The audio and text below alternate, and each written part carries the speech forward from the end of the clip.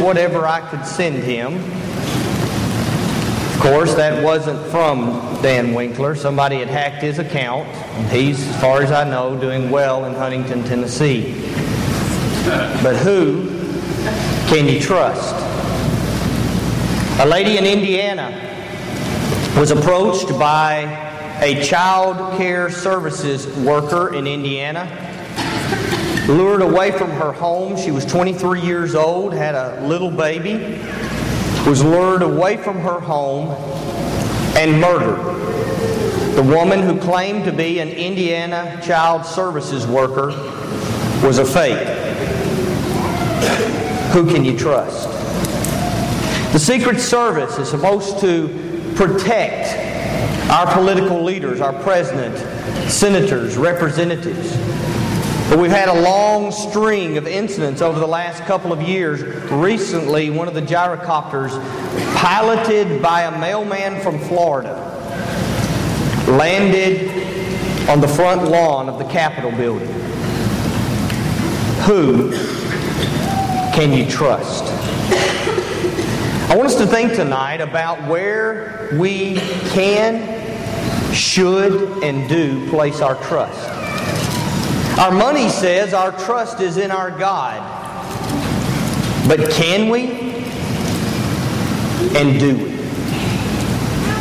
Tonight I'd like to talk about the power of the plagues.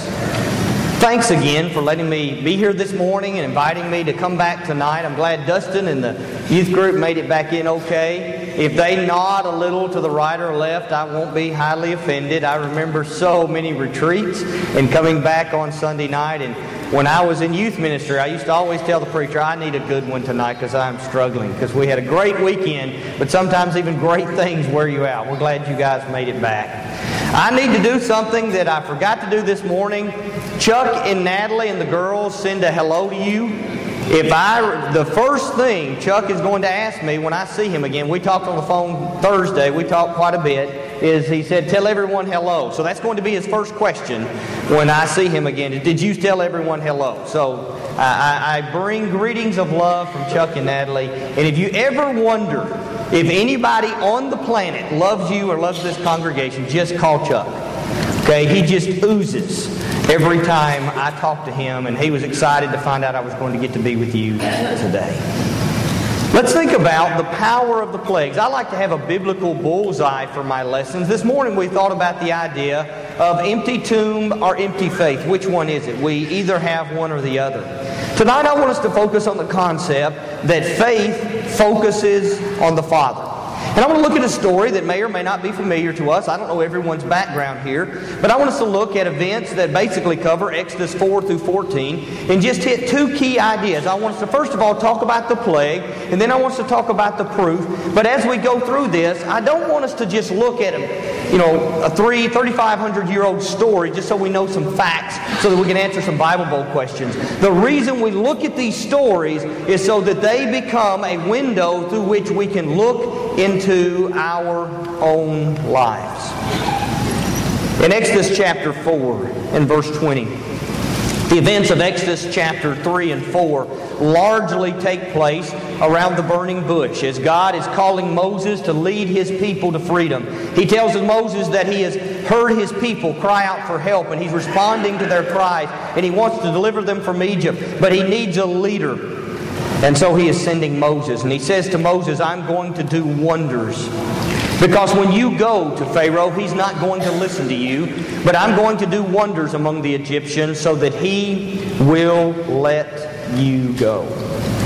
Now I want you to think about what happens as you look at the 10 plagues, as we commonly refer to them. Walt Kaiser has noted that it is of interest you have several references, including outside of Exodus in places like 1 Samuel chapter 6 and verse 6, where it says Pharaoh and the Egyptians hardened their hearts. More specifically, that Pharaoh hardened his heart. Kaiser notes something of interest, that the references to Pharaoh hardening his own heart tend to be earlier in the story. And while you have references to God hardening his heart throughout the story, you tend to see that more prevalent in the latter plagues. So you have more references to Pharaoh hardening in the earlier plagues. You have more references to God hardening in the later plagues.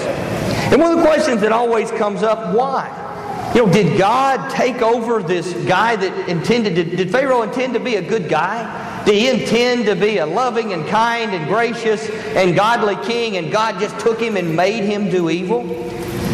How do I deal with the fact that it says Pharaoh hardened his heart and God hardened his heart? I think as we look at that, it can be a reminder to us that God allows us to choose a path in life. Each of us will be judged based on our deeds, Paul told the Corinthian brethren.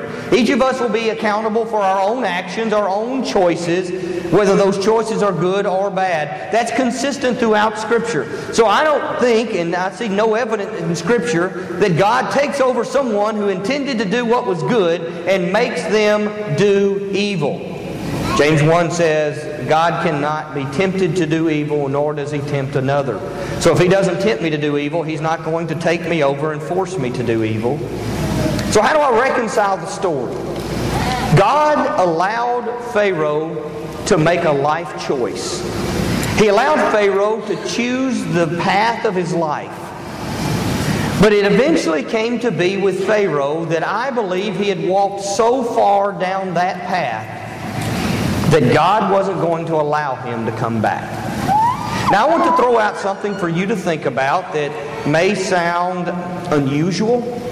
I want you to think about all the sermons we've done on forgiveness. I spent a lot of time thinking about forgiveness and even wrote a book on forgiveness once upon a time, and so did a lot of thinking in this area. And a lot of times when we think about and study and write about and preach about forgiveness, we talk about God will forgive anything. And generally speaking, that is true. But do you know the Bible teaches that there are things God will not forgive? For example, He will not forgive blasphemy against the Holy Spirit. In the context there in Mark, what he's talking about is where Jesus did a miracle by the power of the Holy Spirit, and the religious leaders gave the devil the credit for the miracle. They said Jesus did it by the power of Beelzebub. So they did a miraculous work of the Holy Spirit, but the devil got credit for it, and Jesus says that's where you draw the line. When you give the devil credit for the Holy Spirit's work, He says there is no forgiveness.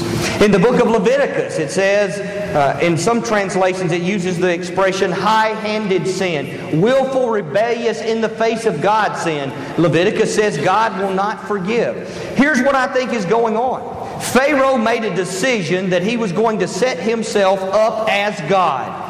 He was worshipped as a god. We're not just talking about a man who didn't worship the one true God. We're talking about a man who told people he was God and that they were to worship Him. He set himself up as God. He oppressed God's people and refused to listen to the one true God. He chose to harden his heart. He chose a path away from God. And he walked so far down that path, at least as I see it, that God made a decision that He was going to make an example of him, and he wasn't coming back. And so you see a transition in the plagues from Pharaoh hardening his heart to God further hardening his heart. In Exodus chapter 7, verse 3 and verse 5, it gives us some insight into why God might have done this. God says that He hardened Pharaoh's heart. It says that the Egyptians may know that I am the Lord. And you have this refrain that is found over and over in chapters 8 really through 11. Time and time again, you have this expression, that you may know, that you may know, that you may know. I want you to think about, are there other ways God could have gotten the children of Israel out of Egypt? I mean, we're talking about a being that could speak the world into existence. And so all He had to say was, leave, boom, poof, they're in the land of Canaan. Okay, he could have snapped his fingers, he could have twitched his ears, he could have done whatever he wanted to. He could have instantaneously levitated all the children of Israel, and they could have floated across the wilderness with no hunger, no thirst, never need of any food or anything until they arrived in the land of Canaan. There are all kinds of ways that the God who can do anything could have done this. But I want to say that God was after more than getting the children of Israel out of Egypt. He didn't just want them out of Egypt. He wanted Himself in their hearts. Because if they were out of Egypt and in the land of Canaan and they didn't believe in Him, then they weren't a lot better off than when they were slaves in Egypt. Because it doesn't matter if you're a slave or you're free, if you don't have God, you have a miserable existence. So He was after more than just their freedom. Just settling for freedom, just settling for comfort in this life will never be enough. I'm reminded of what Moses says when he's talking to God in Exodus chapter 33. God said after the sin of the golden calf, God says, I'm going to keep my promise that I made to your forefathers. I'm going to send my angel with you, and he's going to defeat the peoples in the land of promise and the land of milk and honey. But I'm not going with you, lest I kill you on the way because you are an obstinate people. And Moses pleads with God to go with them. And God says, I will go with you up from here. And Moses says, if you don't go with us, then don't take us up from here.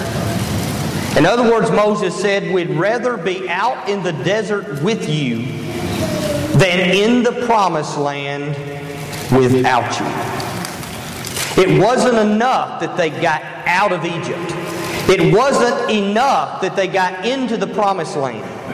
They had to learn who God was. And they didn't know Him very well. Even Moses, when you look at the encounter with God in Exodus 3 and 4, even Moses said, when I go to them and tell them you sent me, what's your name? How do I introduce you? Who shall I tell them sent me? And that's when God makes that powerful proclamation, I am that I am. Even Moses did not know God well. So He's doing more than just getting them out of Egypt. He's getting Himself into their hearts. And He even told Pharaoh, I have raised you up to make a point. That you may know, that the Egyptians may know, that the world may know that there is just one God. And that none of the false gods of Egypt have any power. You can't trust them. And so He sent the plagues. I want you to picture in your mind, to kind of get the plagues for you, I want you to picture a pond of blood. If you'll memorize this story, you'll never forget them, okay? I want you to picture a pond of blood, and out of the pond is crawling a frog. And if you look closely at the frog has lice. So you got a pond of blood, a frog's crawling out that has lice. And by the frog, there are flies buzzing around. And the reason the flies are buzzing around is because there's a dead cow there. And on the dead cow, there are boils. And falling down from the sky, hitting the dead cow with boils that have the flies buzzing around it, there is hail. And on each piece of hail coming down from the sky, there is riding a locust. And all of it is happening in the dark, at a graveyard. Blood, frogs, lice, flies, death of the cattle, boils, locusts, or hail, locusts, darkness, and death. A lot of times with young kids, I'll pass out poster board and they have to draw the story to get in their mind. I want you to think about maybe when you were young, when you learned the 10 plagues. Did you ever wonder, did you ever ask the question, why? Why this way? Why these plagues? And I want to talk about that for just a few moments. I want us to remind ourselves that God is just not arbitrarily doing things. He's not just sitting there saying, oh, I wonder what I could do next. What God is doing is He's looking down upon Egypt and He's looking at everything they trust in. And then he is systematically attacking everything they trust in. They trusted in themselves and their strength and their might. I remember visiting a Ramesses exhibit in Memphis several years ago in a joint venture between Memphis, Tennessee and Memphis, Egypt. And it was amazing, for example, how many things that are used today still by carpenters were being used by Egyptian carpenters 4,000 years ago and beyond. They were among the most technologically advanced cultures of their day. They could do anything. They trusted in their sustenance. I want you to remember in the days of Joseph, when the rest of the world was starving to death, where was the one place on the planet you could find food? It was in Egypt. People from all over the world came to Egypt to get food during the famine. They trusted in their gods. And like many cultures in the ancient world and even in the modern world, they worshiped the world itself. The earth brought forth food, so they worshiped the earth. The Nile was the source of water and life, and so they worshiped the Nile. The sun in the sky gave them light to function in the day and allowed the plants to produce life for them, and so they worshiped Ra, the god of the sun. They trusted in their future. They thought they would last forever and that their kids would go on generation after generation. And every Pharaoh assumed that his family would have an ongoing dynasty. They trusted in their army, the most powerful army on the face of the planet. They trusted in themselves and their strength. They trusted in their sustenance. They trusted in their spirituality. They trusted in their sons and their daughters, their dynasties and their future. They trusted in the might of their soldiers. And systematically, God destroyed them all. Some of the plagues attacked them personally, their strength and their vitality. Some of it attacked their sustenance. Yes, they had had food during the 7 years of famine in the days of Joseph, but that would all change during the time of the 10 plagues. Just as a Pharaoh rose up who had forgotten Joseph, so the God who had blessed Egypt during the days of Joseph chose to forget Egypt. And they went hungry. And then he systematically attacked their gods. They worshiped the earth, and so he pounded it. He caused it not to produce food, or when the food came forth, he sent something to destroy it. They worshiped the Nile, so he turned it to blood. They worshiped the sun, so he turned it off. He wasn't just arbitrarily doing things. He was taking anything they could believe in, anything they could have confidence in, anything that they could have comfort in, and destroy it. Every Pharaoh assumed that his oldest boy would sit on the throne. They trusted in their dynasties. They trusted in their future. And so God took every single firstborn away. And they trusted in their army. An army that oppressed the children of Israel for hundreds of years, that conquered nation after nation, became nothing more than debris on the sea as the children of Israel stood singing on the seashore in Exodus chapter 15. He systematically destroyed all they trusted in. Now I want you to think about something. What if he were coming to visit us?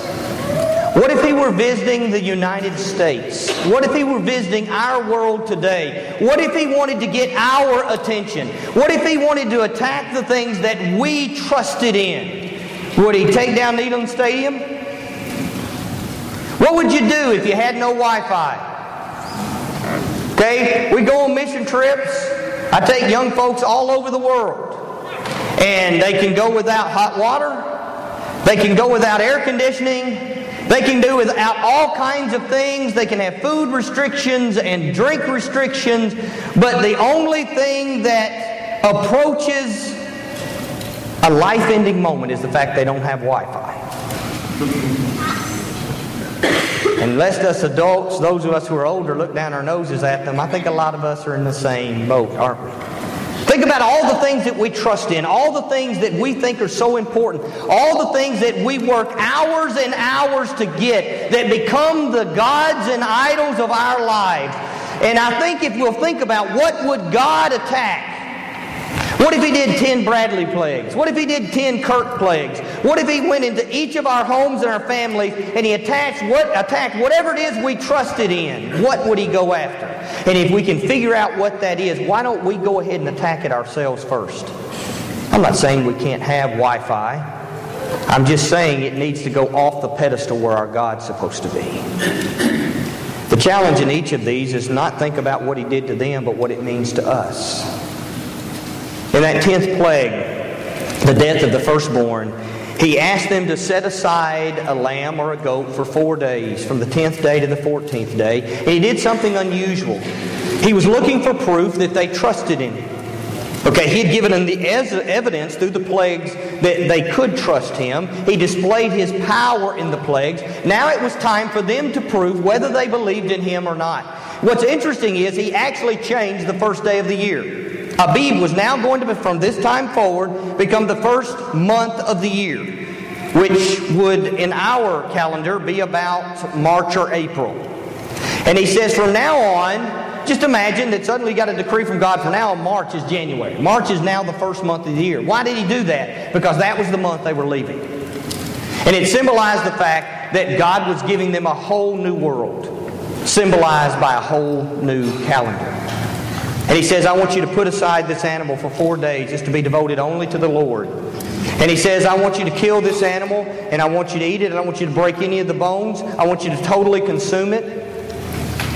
And it's interesting how they were supposed to eat it. I want you to think about when you get back home tonight, will you stay dressed the same way you are?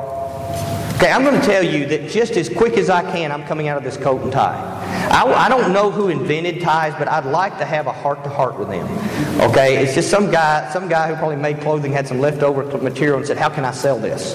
Okay, but I don't know about you, one of the things, before I get far down the road, I'm going to take my coat and tie off and I'm going to lay it in the back of the van. And then when I get home, I'm going to put on some comfortable shorts, an old t-shirt, and I'm going to wear socks with sandals. Now, my girls tell me that's not appropriate, but I'm sorry, it's my own house. Deal with it, okay? So the point is, we get comfortable, don't we? We dress differently when we're going out than we do when we're staying home at the house, right? Here's what He said to do. He says, when you eat this meal that would later come to be called the Passover meal, He said, I want you to eat it like you're going somewhere. He said, I want your cloak on and I want it girded. All that means is they had the belt that held their coat together on. He said, I want your belt on. I want your staff in your hand. I want your sandals on your feet. In essence, He says, I want you to eat like you're going somewhere. Sometimes when I look at this passage, I talk about the idea that faith eats standing up. In other words, they were supposed to eat this meal in a hurry, dressed, ready to run out the door. Why? Because after hundreds of years of slavery, it's going to end the next morning. And He says, I want you to eat supper like you believe that. So if you're lying around in your socks with sandals, and your shorts and your t-shirt, and you're not dressed to go and you don't have your staff in your hand, He's saying, in essence, I'm going to assume that you don't believe you're about to go free. I need to see evidence in how you eat supper that you believe what I'm saying to you. And by the way, I then want you to take the blood of that animal and I want you to put it on the doorpost and the lintel of the house. And I want you to imagine that as you walk down the streets in Egypt, you didn't have to wonder who was a believer. Okay? They didn't have to have a sign in the front yard. They didn't have to have a little fish symbol on the back of the chariot. If you walked down the house, you knew who was a believer because it was all the houses with blood on the door. And He said when He saw the blood was a sign. And when He saw the blood, He would cross over that house. He, through the plagues, showed His power. But then He asked them to show proof that they believed in His power. by obeying Him, by putting blood on the door, and by trusting Him and eating supper as if it's going to be the last supper they're going to eat, as a slave. Faith focuses on the Father. The Egyptians focused on themselves. They focused on their gods, on their strength, on their army, on their future. And what God did with each of those plagues is He took their focus off of all the things they looked at, and He put it squarely on Him. For some time, there has been this fascination in Hollywood with kind of these end times or catastrophe movies. Been around for quite a while. I think when I was a kid, when they had the first round of the Planet of the Apes movies. But I want you to think about some that have happened down through the years. You go back a few years ago and you've got movies like Day After Tomorrow or Independence Day. More recently, you've got the Divergent series, or you've got the Hunger Games series, or Maze Runner. Just think of any number of ones you've seen where you've got some catastrophe, you've got some terrible disease, you've got some worldwide war, and we're having to deal with the aftermath of it.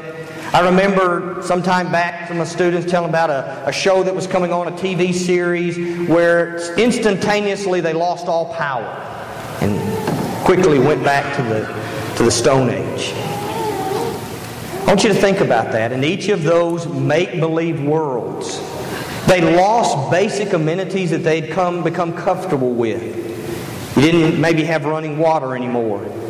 You didn't have electricity. You didn't have a lot of the things that you would normally enjoy, and people had to adjust. They had to reevaluate how they lived their lives and how they did everything. Now here's the deal. Here's why I bring that up. That's Hollywood. But when we look at what's found in Exodus chapters 4 through 14, it really happened to them. They had to go without good drinking water. They had to go without something to eat. They had to go in total darkness. And in that process, the people of Egypt and the people of Israel living in Egypt were forced to evaluate their lives. What really mattered to them. They had to make adjustments. And some of them learned. Some of them changed. Some put their trust in God. Some ate their meals standing up. Some put blood on their doorposts. Some refused to. And I'm not just talking about the Egyptians. In spite of all they saw, most of the adults who left Egypt, who saw the 10 wonders, died in the desert because they wouldn't trust the power of the plagues. Sometimes people say, if I could just see a miracle, then I'd believe. Yeah, I'd be a believer. I'd be faithful. I'd do all kinds of amazing things if you just let me see a miracle. They didn't see one. They saw 2, 3, 4, 5, 6, 7, 8, 9, 10. And then a parted sea to grow on. And still, when it came time to trust God and walk into the promised land, they wouldn't trust Him. My question for us tonight is, what will we learn from their loss? What will we learn from their disaster? What will we learn from the power of the plagues? What is the focus of my life? What is my life really all about? Paul tells us, as he writes to the Corinthian brethren, that Jesus is our Passover lamb. Will I put my trust in Him? The same God who did those plagues is the same God who's at work in the world and in my life. He's the same God who sent His Son to die on a cross. Is He the focus of my life? Not just for a weekend retreat, but every moment of every day. And do I trust Him enough to obey? When He said put blood on the door, they put blood on the door. And because of that, their children lived. And far too many of our families, our children are dying spiritually because moms and dads have quit putting blood on the door. We've quit obeying our God. And first of all, if Jesus is our Passover lamb and I've never been immersed in Him based on faith for forgiveness of my sins, I don't have His blood in my life. But my obedience doesn't end at my baptism. It just begins there. Do I truly live every day obeying God? And do I truly trust God?